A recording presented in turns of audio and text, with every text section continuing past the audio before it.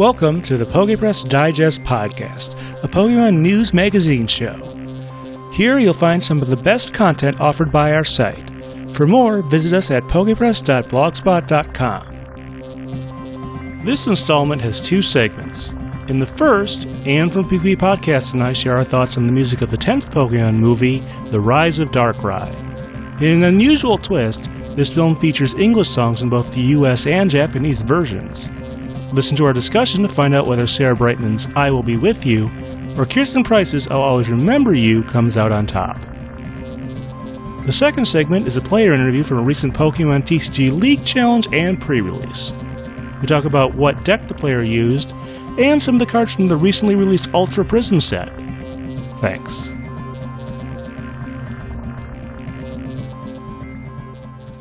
Hi, I'm Stephen Reich here at the PokePress Studios in Madison, Wisconsin. I'm on the phone with Anne from PP Podcast, and in our series of discussions of music from the Pokemon movies, comparing the English and Japanese endings, we made it up to movie 10, The Rise of Darkrai. Woohoo! So, in this episode, we have a couple songs to discuss, of course. We also have a little bit of feedback to go over. But the matchup this time is I Will Be With You, Where the Lost Ones Go, performed by Sarah Brightman, and in the movie version, Chris Thompson, but there are several other versions of this song, which we'll talk about. On the English side, we have I'll Always Remember You by Kirsten Price. There is some other music, we'll talk about that, but that's going to be our primary matchup. So we're going to start by explaining what we know about the songs.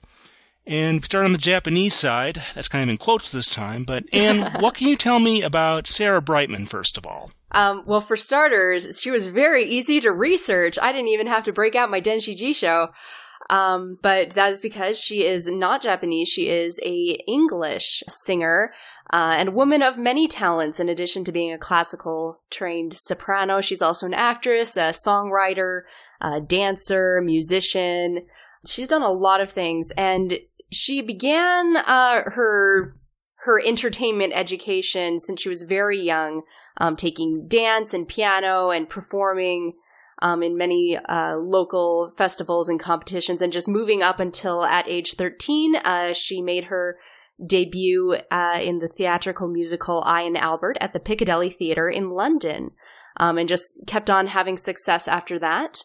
She began her television and music career with a group called Hot Gossip, and they were kind of a dancing, singing troupe that got to perform on a lot of television programs that were known for being very risque. They had some interesting outfits and even more interestingly titled songs. Some of them were so very obviously risque, but there's also some just weird ones, like there's a disco track called I Lost My Heart to a Starship Trooper, so probably a very interesting time of her life. But she eventually auditioned for a new musical called Cats that people may have heard of, which is where she met Andrew Lloyd Webber and married Andrew Lloyd Webber and eventually divorced Andrew Lloyd Webber. But more importantly, she went on to create the character of Christine in Phantom of the Opera, another little show people may have heard of. And in fact, her recording, the original London cast recording, is the highest selling cast album to date. Her acting was not as well received in the US when the show moved to Broadway. Critics loved her singing, were not as fond of her acting, despite the fact that the show was kind of a smash success, as people know. So I guess your mileage may vary on whether that was deserved or whether it was sour grapes. There was a lot of political maneuvering to get her to be able to perform in America. The American Theatrical Actors Guild was not a big fan of that. But she did win some awards for her performance at places other than the Tonys. So again, I guess it comes down to viewer preference. Sometime after leaving the stage, she began working on her music career a bit more heavily, and she's credited with sort of creating the classical crossover genre, where she sings in a very high classical opera style, but also melds pop and all sorts of other genres together. And she herself doesn't like to put labels on music, but has finally accepted that genre, the classical crossover, whatever that means. It basically just seems to be a catch-all, but she's worked with a variety of different artists, from the vocalist of Kiss, as we'll talk about, to Josh Groban, classical artists such as Jose Carreras. And she's sung, as many classically trained singers do, in about every language under the sun, including but not limited to English, Spanish, Latin, French, Italian, Catalan, German, Turkish, Russian, Mandarin Chinese, and Japanese. And at one time, she was one of the highest selling foreign artists in Japan. She's gained recognition all over the world, but the Japanese fame is particularly notable because it probably led to her getting commissioned to work on this song for the Pokemon movie. And it was difficult for me to find properly verified and cited facts about this, but it does seem that most people state that she did not... Well, obviously, she did not develop Where the Lost Ones Go, as I'll talk about later, because it is a cover for the Pokemon movie.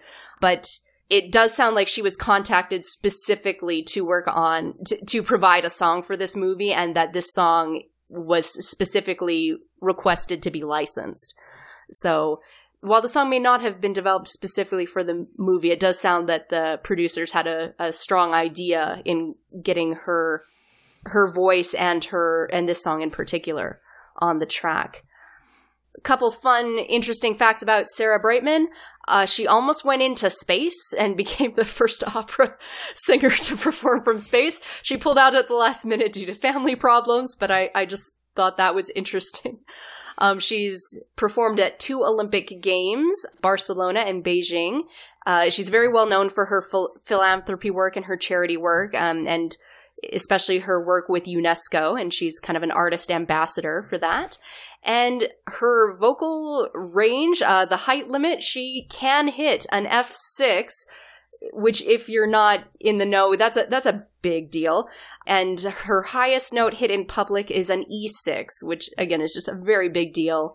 And this is not the first Japanese film that she has been a part of. She's also recorded songs for a couple other live action and anime movies and a few indie video games. Absolutely massive amount of information and work there. Extremely impressive resume. Because I could actually read the websites this time. Yeah, that certainly helps. Probably like the biggest get in Pokemon music since like Donna Summer and The Power of One, so... Yeah, she is definitely recognized internationally and rather a large star, and one of the highest selling musical artists, period, but like definitely in the world of classical music, she is the high selling female soprano ever. Okay, well that's a lot about her. What can you tell me about the song? It's not an original song. It actually goes back a fair ways. What can you tell us about I Will Be With You, Where the Lost Ones Go?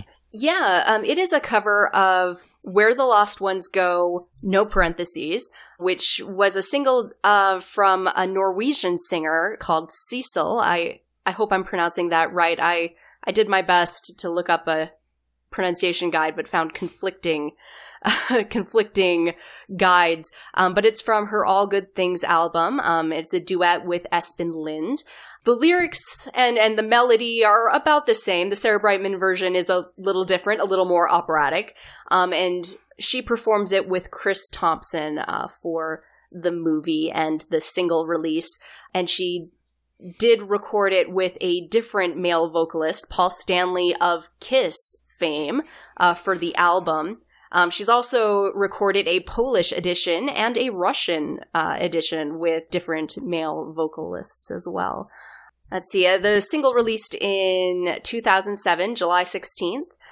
And like I said, all accounts seem to be that this song was requested specifically as well as Sarah Brightman. And at that time, she was very popular in Japan. So kind of suggests that there was a deliberate musical choice being made for this movie. And being that it is a movie about music, that would make sense. But being that it is a cover song, that's very unlikely that it was developed specifically for the movie.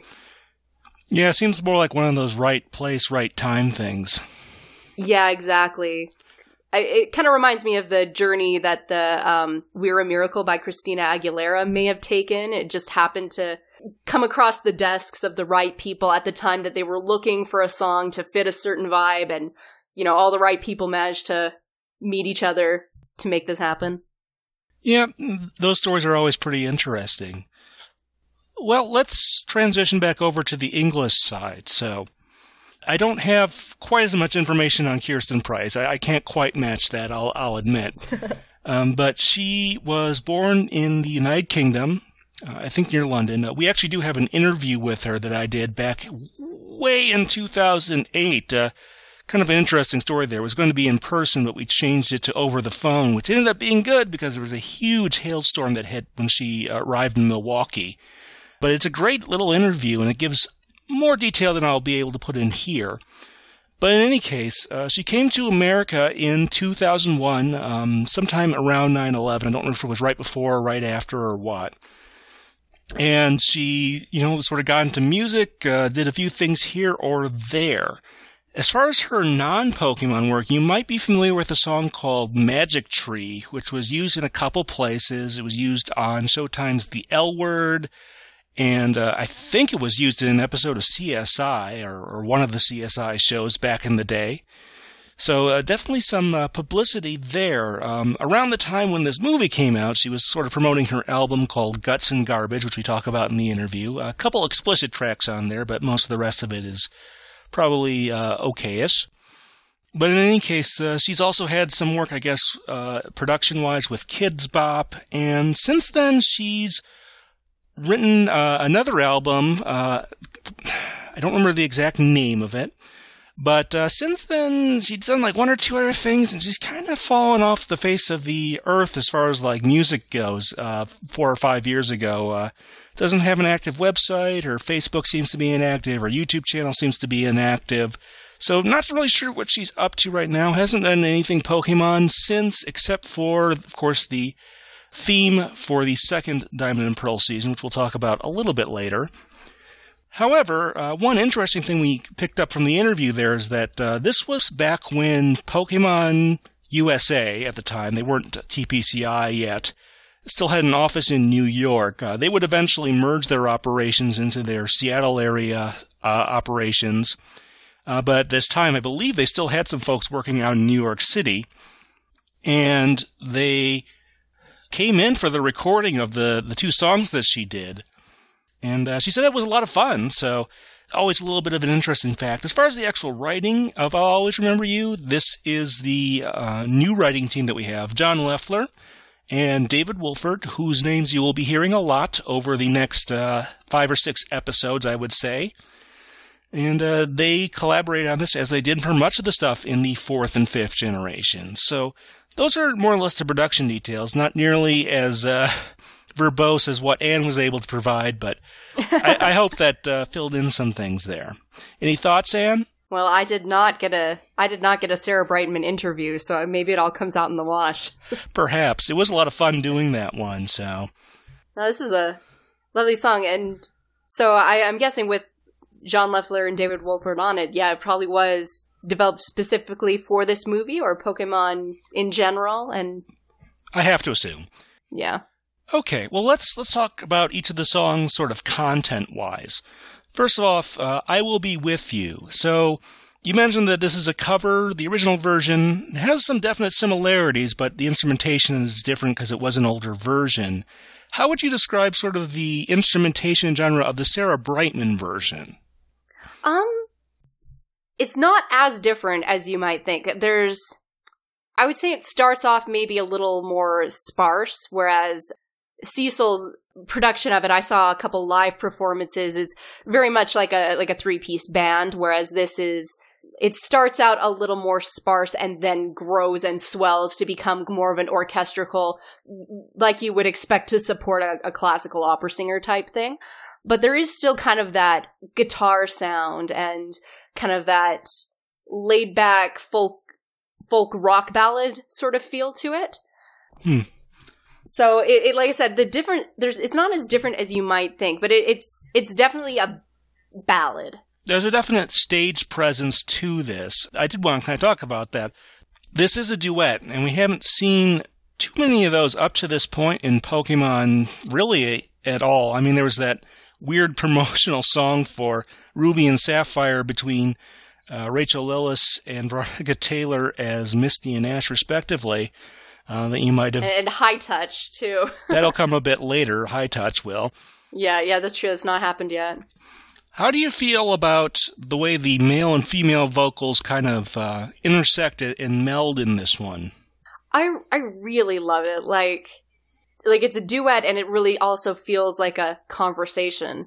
And from a song standpoint, it's very beautiful. And as it relates to the plot of the movie, I find I really appreciate it. I do think lyrically, it's being that it wasn't written specifically for this movie, obviously, it's a little more on the vague side, but the emotions they're conveying are very much in line with the theme of the movie. So, yeah, I find it works really well together.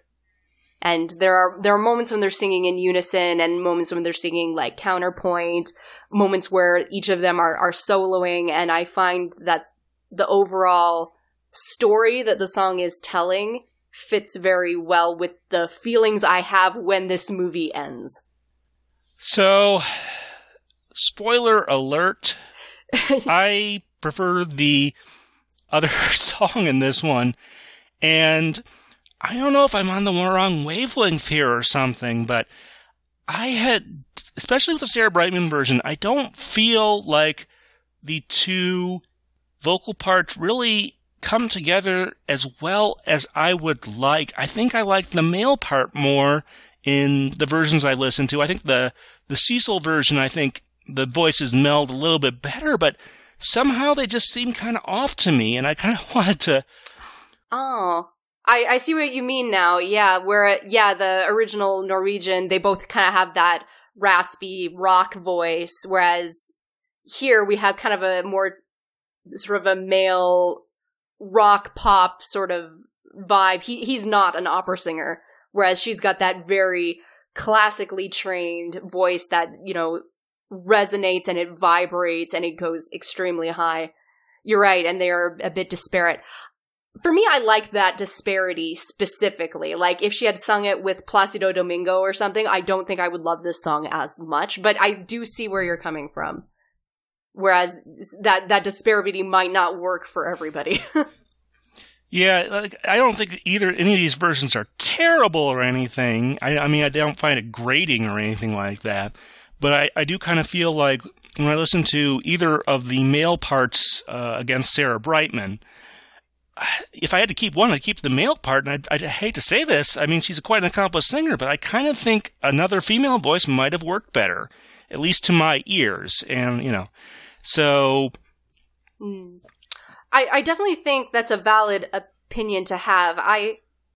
For my part, I would keep it because to have her voice, which can kind of soar in the stratosphere, against a voice that kind of sounds more like what we would hear on the radio, like, it gives a very sort of ethereal vibe of, like, two separate worlds, which to me brings up those feelings of Darkrai living separately from the human world and relationships between humans and Pokemon. Like, it evokes a lot of those thoughts in me, which, spoiler alert for the movie, when we end, there's a lot of angst about the fact that they are separated from Darkrai, and in fact, a lot of the city thinks it's dead.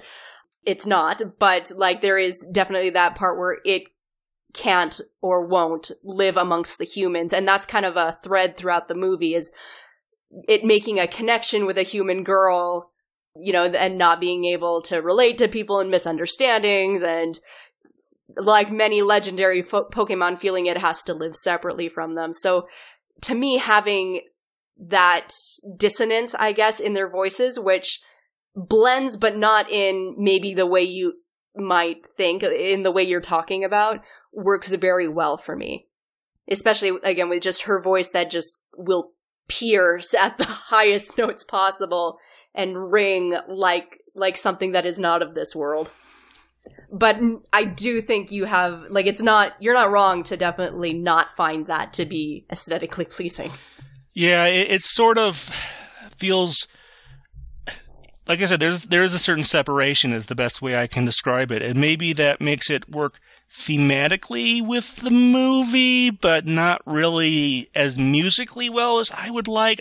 I'm having, like I said, I knew when we got to this movie this would be a little bit of an odd discussion. And this is one of the movies that I thought about when I started the series that I really wanted to get to. So, but I just, even the Cecil version, they still don't quite interlock in the way I would expect. It's like they're in two very different places, but to a point. Let me think about this for just a second. Well, I don't know if this is where you're going with that, but they don't blend. Like their vocal, the sound waves do not blend super well. But they obviously never sat down and played notes and tried to blend together. But because their voices are both of the same style, it works. Whereas I do think there is a case to be made that Sarah Brightman is singing in a very different style than her male counterpart. And so even if their harmonies work well together, there is a separation that is very noticeable and jarring. Yeah, because I'm thinking of like scenes from like a musical where there'll be two characters who are singing kind of in parallel but apart. This seems like it's doing that, but still not quite in the way I would expect or would want from a musical perspective, which, right, like I said, it's not terrible, but it feels like it's a bit off the mark, like it falls a bit short to me, and that's a bit of an issue I have with every version I've really listened to. There's even a live version with Chris Thompson, and I listened to that, and it still didn't quite ring true for me. It's just, I wish I could explain it better, but like I said, not a terrible song. I'd say it's well written. It's got some great things about it. You had mentioned a little bit about the lyrics. Let's talk a little bit about that as well. How do you feel certain parts of the song lyrically relate to the movie beyond what you've already said? Right. Certain parts do not work as well, I think. There is talk about losing the love I found, and kind of a relationship that has to end, and love does not often play a huge role in Pokemon movies, although this movie does have a very cute couple that I totally ship, but they make it together at the end of the movie, not leave. So little things like that are where it was obviously not written specifically for the movie could take a person out, but there are also so many things about, like, you know, leave and let me go, don't look back, I'm going where the lost ones go, and like crying without a sound, where have you gone? Like just that living in the shadow, which is kind of a theme of this movie, is Darkrai existing in the shadow and feeling that it has to leave, and the theme of misunderstanding through as well. In the bridge of the song, there's a section, nothing ever looks the same in the light.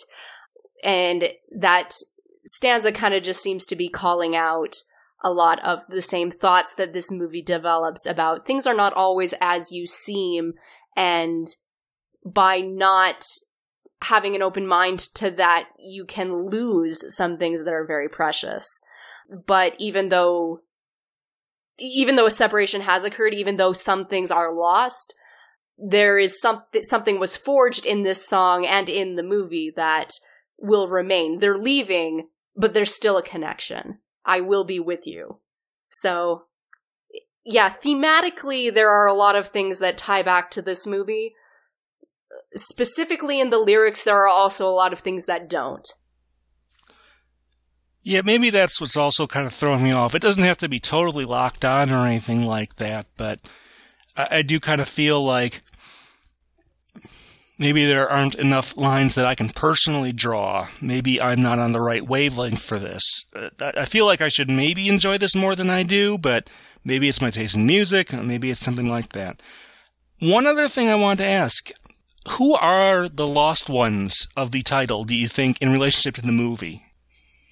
I mean, are we talking about Palkia and Dialga? Are we talking about all those unknown we see in, like, the opening sequence, or...? Yeah, I don't know specifically to the reverse world, or just the general, the lost ones, again, just that sense of being exiled and having to live in the shadows, a la Mewtwo and Darkrai and Mew and all of them. Huh. That... I feel like I have to think about that for a good month and come back to you. Yeah, that is a bit esoteric there, I suppose.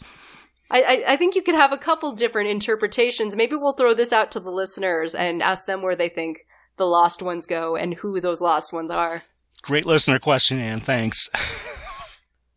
Okay, well, I think we've covered quite a bit of ground there. Let's head back to the English side. So... I'll always remember you. I do have a fair bit of things to say in here. Stylistically, I like the way that this song starts out very minimal and sort of builds, not unlike, Where the Lost Ones Go. Mm-hmm. It sort of opens up as time goes on. So, I wanted to mention another one of Kirsten Price's songs. We've talked about it before.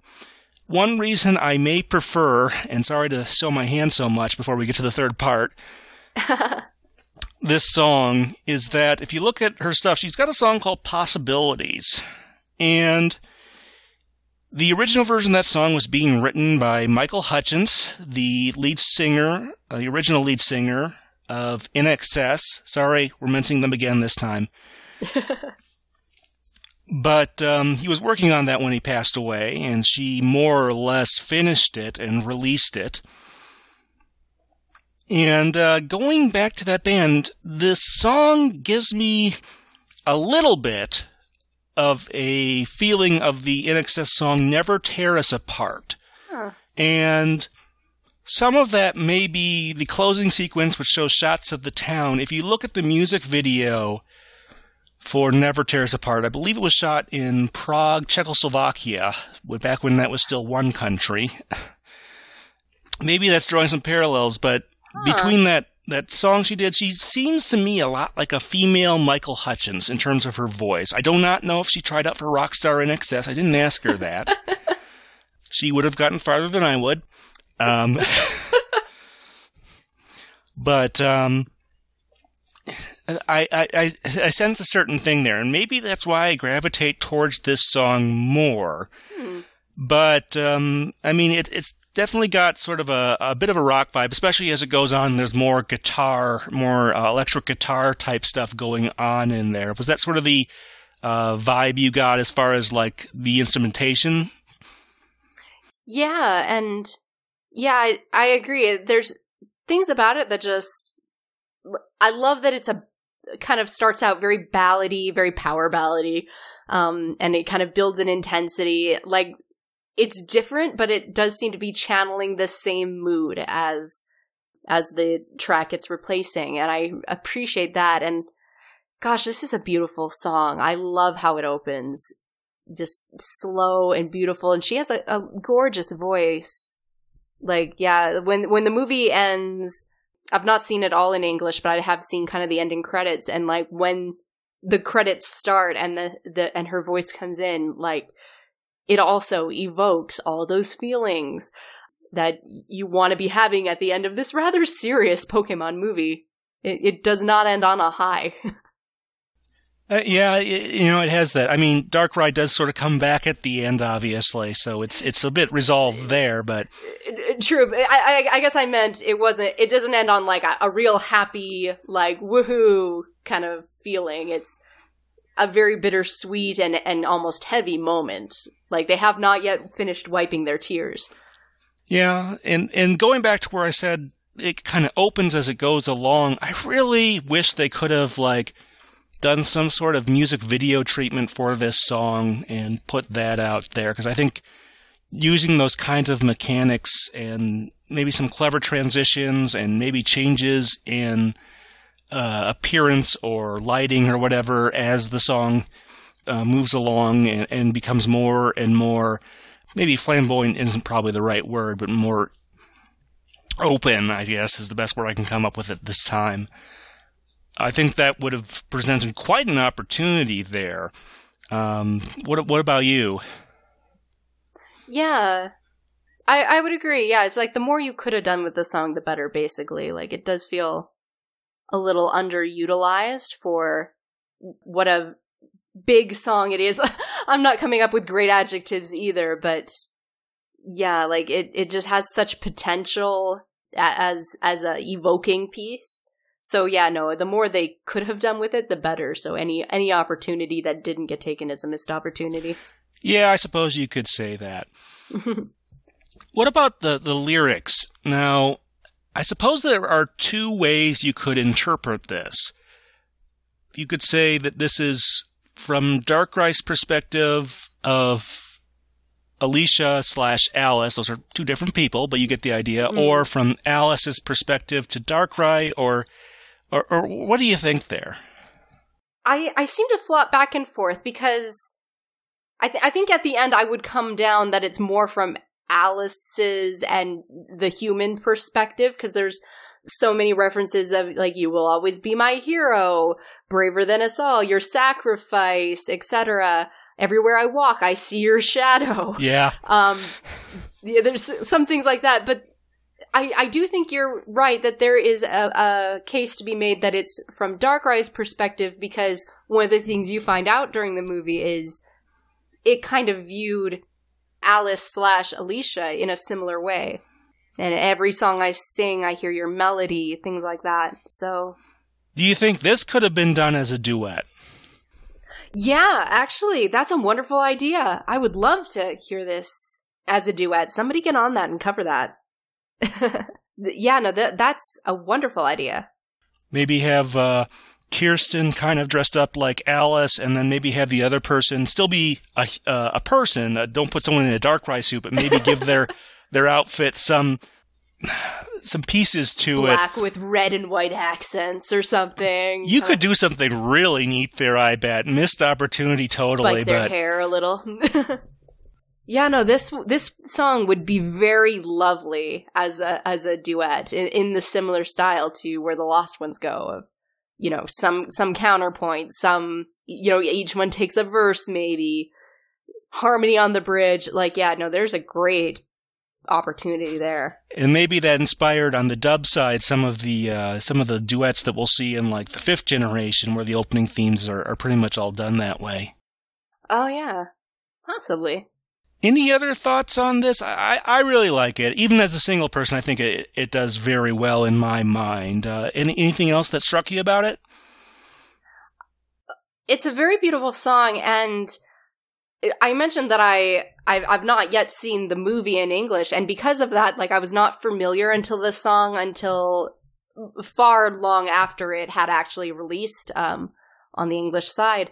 But I had discovered it through a lot of anime music videos that people make online. It's a song that kind of just seemed to crop up even in other anime that people were making music videos of. So I think it's a song that can kind of, it works very well for the movie it's in, but it's got such an emotional push to it that it can kind of transcend and apply to other stories. And it seems that it's a song that resonated with a lot of people for a lot of different types of stories and relationships. So that's kind of impressive, I think.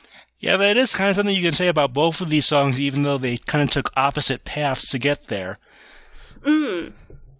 Yeah. That's always fun when we can kind of draw a line like that between the two songs. Yeah, and find some similarities or points of reference, yeah. In any case, I think we're probably ready to move on to part 3. You know, I'm going to give sort of my take first this time around. Okay. So, just to be clear, I don't think either of these songs is bad. I think they're good. I think they have some very good writing behind both of them. both originally in the case of the first one and in the more recent rendition that you hear in this movie. And despite that, because I must be on the wrong wavelength, or female Michael Hutchence is too good for me to turn down. Well, I think these are both good. I think that I'll Always Remember You is distinctly ahead, at least to me and my musical taste. I think it is the better song. It works better for me. Now, I can see some folks having the opposite opinion, and I think that's okay. But part of the reason I started this series is, with a creative work, something that is inherently subjective, it's fine to have an opinion, but make sure you're not cheating yourself out of something that you could have liked. Mm-hmm. I've seen some very negative reactions to I'll Always Remember You. Why didn't they use, the song? It was in English, I'm sure they could have just cut a check, although it would have cost a fair bit. Probably been a large check. Yeah, they could have done it, but like I said, just make sure you're not cheating yourself with a creative product, some alternate version of it, that you're not just disliking it out of closed-mindedness. If you still end up preferring one or the other, that's fine. But just try to keep it in check. And that's sort of part of the moral, I guess, of this one, or at least part of my reason for starting this series. With that out of the way, Anne, what do you think here? Well, I do think we both came in predisposed to like a particular song, and not much was going to sway it. Although, to speak to your point, yeah, like when you allow yourself to accept the fact that there are different versions out there, and even if you don't like them as much, they might still be worth listening to, you can discover wonderful things. Because for me, I Will Be With You, Where the Lost Ones Go is my choice, but the opportunity to discover I'll Always Remember You has been wonderful. Like, and to associate it finally with the movie that it's attached to, instead of, just appreciating it as a song. It's a lovely song. It's wonderful for the movie, and I'm really actually grateful that we do this series and we get to talk about it a bit in depth and kind of more deeply analyze why it does work for movie 10 and why you do appreciate it so much. That said, I Will Be With You, Where the Lost Ones Go. Like I said, it's not as lyrically tied to the movie as I'll Always Remember You, which is usually my go-to, but there is something about what's happening musically that, after having all these years to kind of think about it way too hard, it feels like it ties in more with the themes of the movie and the way I feel when I watch it. And there are a lot of lyrical parallels as well. And also, we're still in that era of time where I was buying these DVDs and experiencing the movies in Japanese in Japan, so I also have that emotional attachment to it. So that emotional language and those touchstones are all hit by this song rather than I'll Always Remember You. So yeah, for me, I'm gonna go with I Will Be With You, Where the Lost Ones Go. So we've split cleanly down the middle. I suppose so. Like I said, this was definitely one of the movies I wanted to get to at some point, because I knew that there are at least, there's at least definitely some division out there, and some people who, like I said, just don't cheat yourself. And that's important with especially creative works, is to make sure you're not just, depriving yourself of something you could have found some value in. So yeah, like at the very least, it's interesting to look at the movie from another perspective through the lens of a different song. Okay, well, there's plenty of other music involved in this. Let's start by talking about the opening themes. Now, on the Japanese side, they have a version of Together that has some really great instrumentation, but parallel to that, on the English side, we have not the Diamond and Pearl original theme, the Breeze Barkinski rap one, but actually a song that would become the second Diamond and Pearl dub theme, We Will Be Heroes, which, Yeah, so that's kind of a weird backwards of what we usually get. Yeah. Let's talk a little bit about the Japanese one. What are your thoughts on Together? There are obviously a couple different versions of that. What do you think about it? I've kind of always had a love-hate relationship with Together. Like, I don't enjoy listening to it, but I really enjoy, like, singing it at karaoke and, like, playing Taiko no Tatsuji and, like, and stuff like that. Like, there's something about it that's ridiculously catchy, but I've never liked it as a song. And I also have tended to shy away from the opening songs that are more about cramming in as many game vocabulary references as you can, rather than having an emotional meaning to it, I guess. Whereas I prefer opening songs like Rival or something that have a very specific story and a meaning, while also having a couple references to, like, Pokemon attacks and things. Whereas this is just, it almost seems like they're just cramming things in there. I don't know. I've never loved Together. Well, as someone who doesn't speak Japanese, I think I prefer, this is probably my favorite version of it, more or less. I like it reminds me of something, I've never actually seen this show, but Riverdance. Oh, yeah. Like I could imagine, I can't imagine our main characters, but it would look completely ridiculous doing some sort of Riverdance type thing, but you know what I mean. Somebody who's good at Flash animation can make that happen. But, yeah, I mean, I just like the way it sounds. I mean, I think it mentions a few character names, but not knowing Japanese as I do, maybe I'm kind of oblivious to how much it's trying to cram in there. So maybe that's to my benefit, I guess. Yeah, I mean, if anyone wants to, they can, like, look that up on, like, Bulbapedia or something. There's a lot, and unfortunately, I think it takes away from the narrative of the song, but that also could be my opinion, because it is a fun song and a catchy beat that, despite the fact that I don't love it, it's still on my playlist. and you're right, this particular version of it is quite delightful and fun while they're walking through the festival and stealing people's cotton candy and Yeah, so, and then, like I said, on the English side we have We Will Be Heroes. So yeah, the first Diamond and Pearl dub theme was, I think it was just called Diamond and Pearl, and was by Breeze Parkinski, who we'll talk about a little bit later. And, I don't dislike it as much as some folks obviously do. The rap that they had there, I think it makes that season of the show hard to marathon. It gets a little bit grating on me, but for this movie, they made this new song, which becomes the second dub theme of Diamond and Pearl. The movie version is performed by John Leffler, who wrote it with David Wolford, and you may also know, of course, performed way back on To Be a Master, You Can Do It If You Really Try. What do you think it's like having him back and doing a song again? Like, it just feels right. Like, I don't know how to put it beyond that. Like, it's just... It's a musical sensibility that we're used to.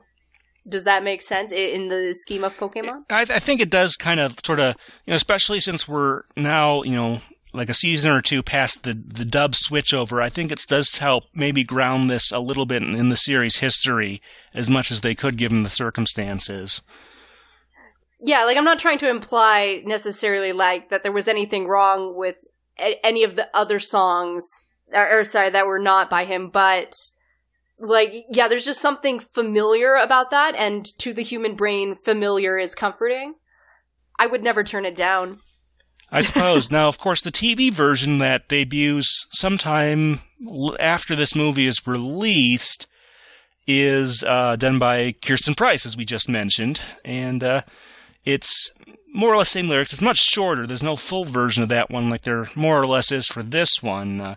Any thoughts on that version of it that we hear a little bit later? Like I said, it's the kind of reverse of the usual situation. Right.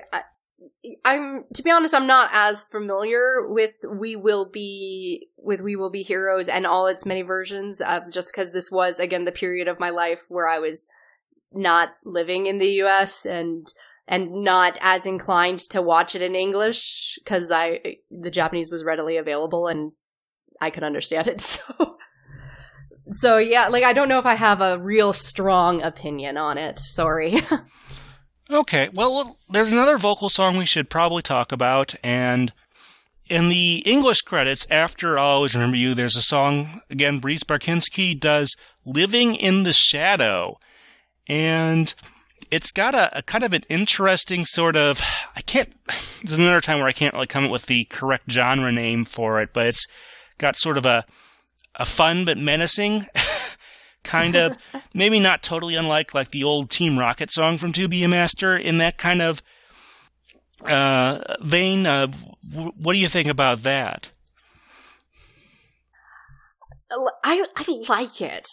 Like, I don't love it as much as I love I'll Always Remember You, but like, I do like they went with something that's just a little bit less pretty, because definitely the marketing in America and in Japan as well was like very much like about the verses, Dialga versus Palkia and the Darkrai, and like everything's like intense.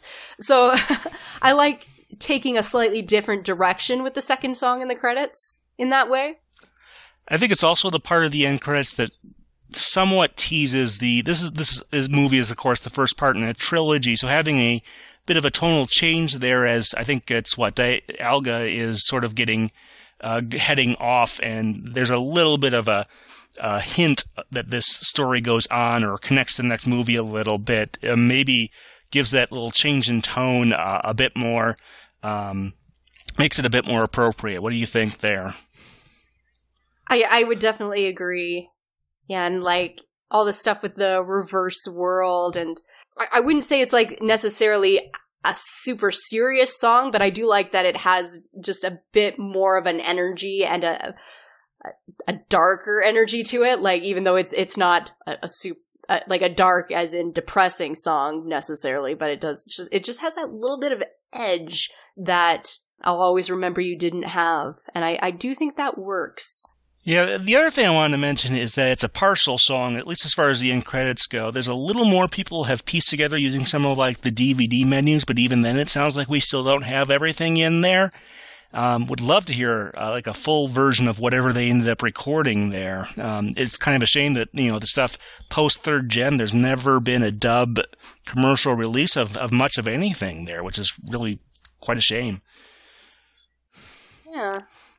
Now, we're not sure if this is the Japanese equivalent in some form. It may be related to a short or something like that. There's, when I was listening through the score album for this movie, at the end there's a song I kind of forgot existed. It's called like "Is It Summer?" What's that about, Anne?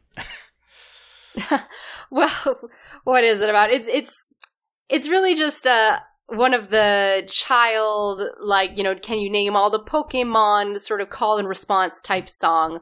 It's like the opening is just like, yay, yay, yay, let's sing together. Yay, yay, yay, let's all dance. So it's kind of that type of Pokemon song. And I do remember at the time that this movie was releasing on DVD, there was a huge compilation CD released, and I think there might have been more than one that had a lot of these types of songs on it. And so I can't be sure if it was tied to any specific short, because I definitely can't find anything on it. But it's definitely just one of those. This is for the young kids to keep them happy and entertained, and it just goes with, some of those many songs released in the Diamond and Pearl era that were for the younger fans in the audience. And I'm not sure if there's really much point to this, like much of a plot to the song. It's just, references all these summer things, of just, coconuts and everlasting summer and sweating as hard as we can as we race to the top of the hill. The usual theme of friendship. There are like a couple references to, I think, like summer foods and squid and things. So like I can't find any real Pokemon-y references though, which is what makes it interesting, I think. That because usually in these songs you would have like a lot of like calling out the names of the Pokemon and stuff, and this one I don't think does anywhere. So yeah, a little bit of an oddity there. Like I said, I totally forgot that when I got to the end of the album, that when I was re-listening to the score, it surprised me. Oh yeah, this thing. Maybe I never played it on the station either. I'm not sure. But speaking of the score, we definitely have to talk about that. Now, this is another, again, in this era, they're more or less porting over the Japanese score to the English version, with maybe a few exceptions here or there. Let's talk about, what do you think about the score overall? It's kind of I'm of two minds with it, because there are moments in this score that are fascinating and brilliant. Like, Oracion is one. There's a track called Pokemon Called Gods, and it kind of has some similar things going on, while Sato's having his little nightmare. Like, there's the sound design of this movie and the way the music works with it, because it is a movie where music plays a part in the plot, are used very brilliantly, and I love it. And Alice's flute, the grass flute, anything that takes place like in the reverse world, like there's a lot of beautiful uses of sound and silence and echoes, as well as just sparse but impactful music like that dong. So I love it. I think it works perfectly. But there are also moments where the score seems very in line with previous Pokemon movies and this sort of impression we've gotten through their scoring. And there are a couple places where I almost want to tell the score to shut up for a second.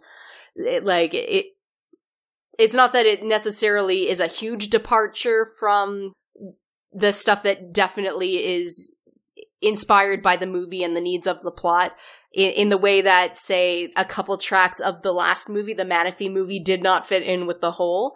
But there are times where I think the score just gets a little too loud and a little too Pokemon score kind of way. I don't know if that made any sense, but it made sense in my head.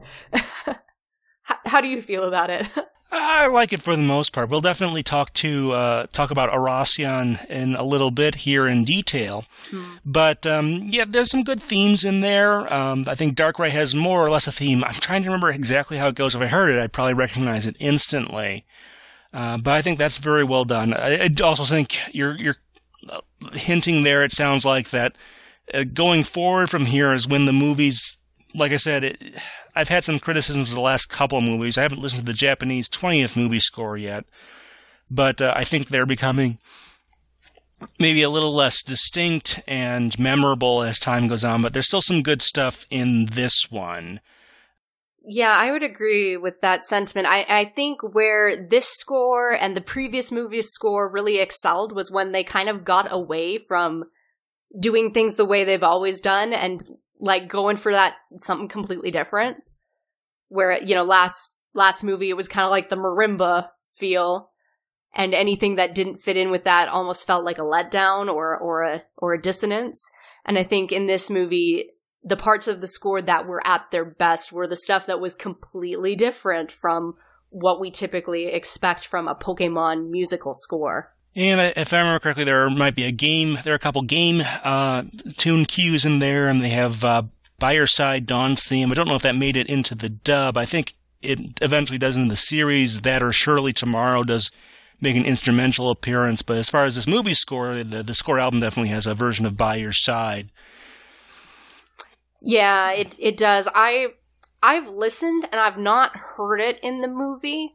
It might be there and I've just never noticed. But yeah, no, I don't believe it actually made it in the movie. I think it's just in there to couple with the CD.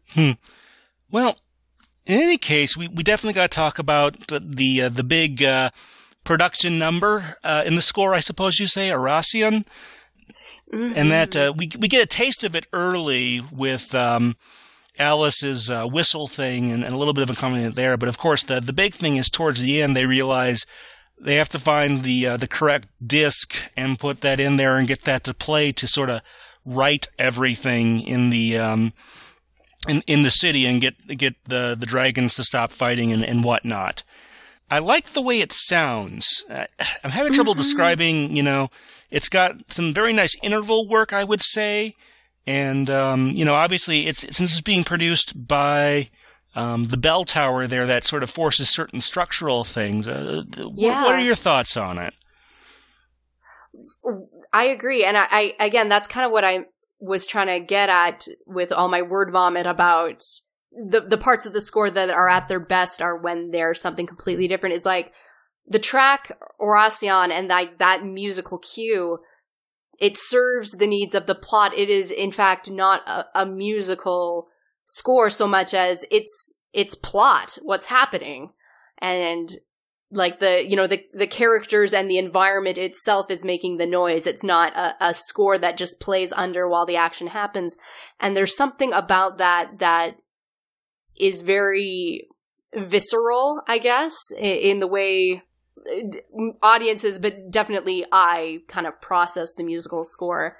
And you can feel that on some of the other tracks too, again, with a lot of the scenes with Darkrai and its themes, things in the reverse world, when Satoshi's having the nightmare vision things, and the flashbacks with Alice Alicia that Darkrai has, like when the score kind of gets out of the way except for what's actually needed by what's happening in the scene, that's when the musical genius of it kind of floats to the surface.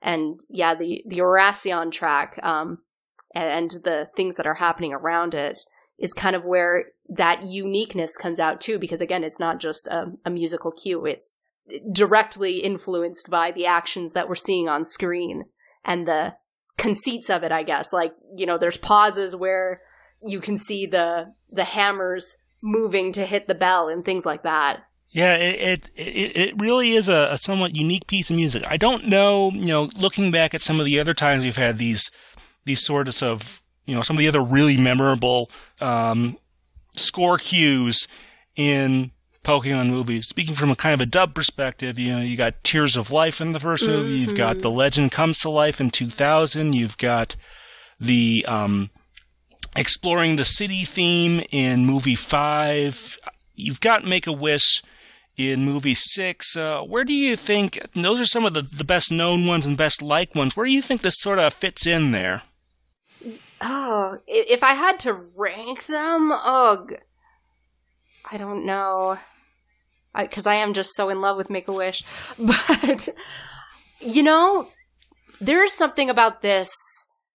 It's not as well known as, say, Lugia's song or even the Tears of Life, but I almost think that this, if I had to pick one piece to like show the world and be like, this is like the epitome of achievement in Pokemon music or something, it would be Oración.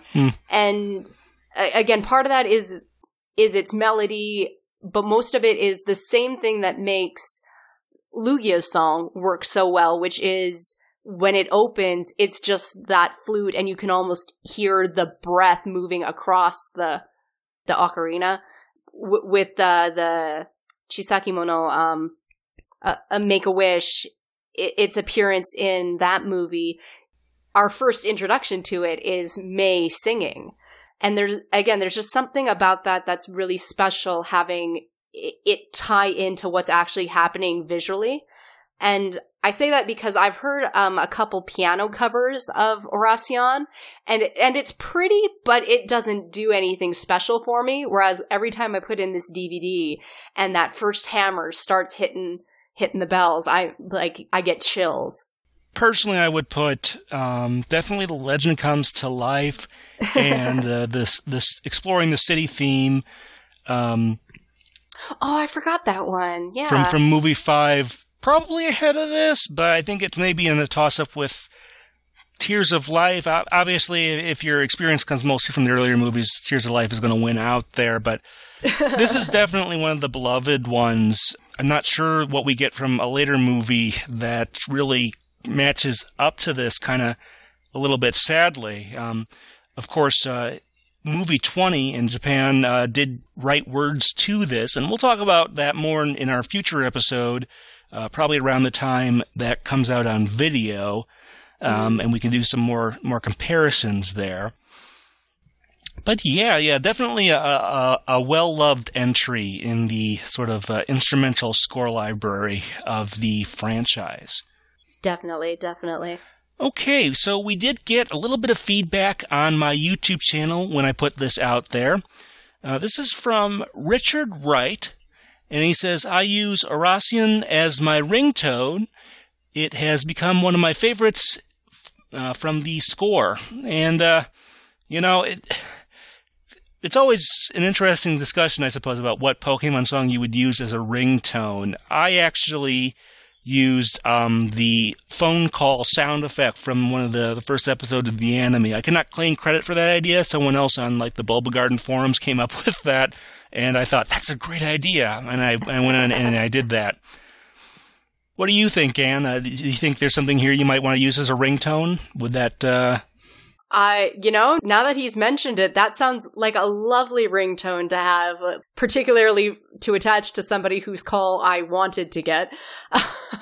But if we're going with that theme, like maybe I'd use that track Pokemon called Gods, where it's just like bum bum for maybe, I don't know, my alarm in the morning or something. Yeah, it sort of depends. I don't know. Having a song like that as my ringtone, probably would throw me for a loop. You always got to be careful when you use a song as a ringtone, is that you might get annoyed in the future when you hear that song in the natural setting. So you do got to be careful there. It seems to work for him, though, yeah. But glad to hear that. Feedback always makes these episodes a lot more fun, and we love hearing that. Okay, well, I think that's going to do it for our discussion of the Darkrai movie. The next episode is going to be movie 11. Giratina and the Sky Warrior, aka the Shaman movie, and the Japanese-English matchup there. On the Japanese side, we have One by Crystal K, not to be confused with the song from the Dubs soundtrack to Pokemon Movie 2000. That is something totally different. And on the English side, we have This Is a Beautiful World by Aaron Brotherton, who has... Unfortunately, I was never able to get an interview with him or track him down, but I do know a little bit about him. But otherwise, I think that's going to do it for our discussion of Movie 10, the Darkrai movie. Until our next discussion, Anne, thank you very much for being on here. Oh, thank you. This has been Stephen Reich from the PokePress Studios in Madison, Wisconsin, with Anne from Piggy Podcast discussing the music of the Darkrai movie.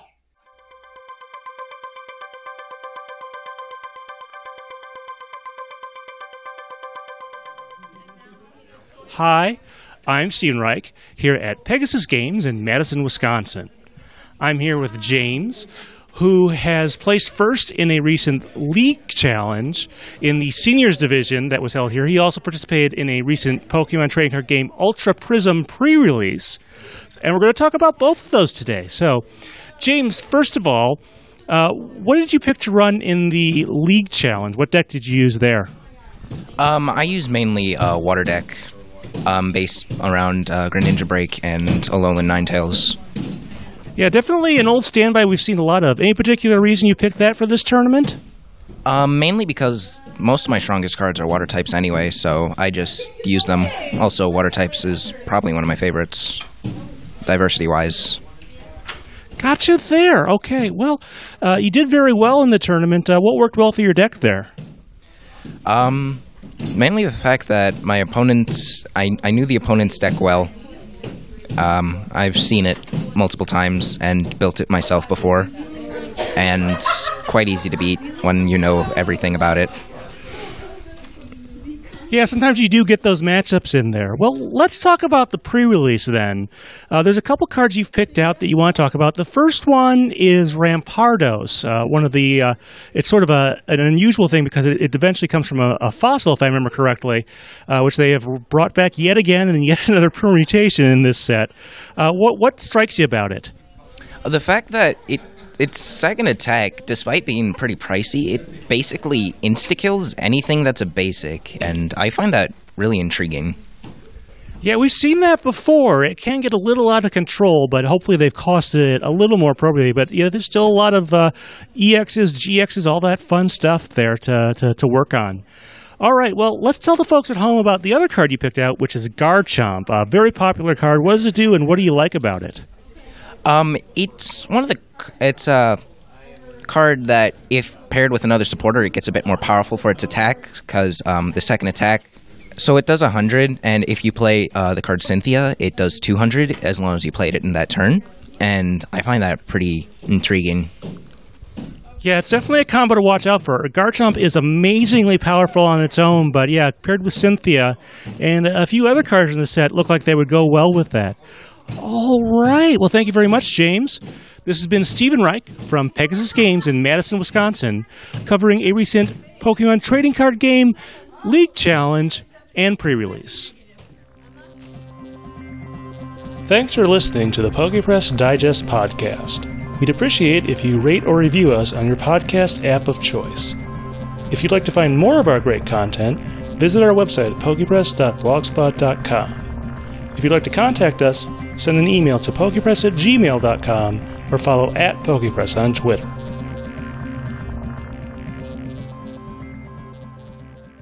One other thing I want to ask. Who are the lost ones of the title, do you think, in relationship to the movie? The actor in me says that's up to the singer. But, yeah, no, I think that's up to the singer and how they define lost ones. And if they want to, like, go super dark and make a death metaphor, or if they want to draw parallels to, like, being exiled. And, you know, the lost ones are those who have been kicked out of the happy place or Garden of Eden parallels. Like, yeah, I think that's at the discretion of the singer and the lyricist at the specific time at which the song is being performed. I was thinking more about the movie, though. Any characters in the movie? Oh, gotcha. Oh.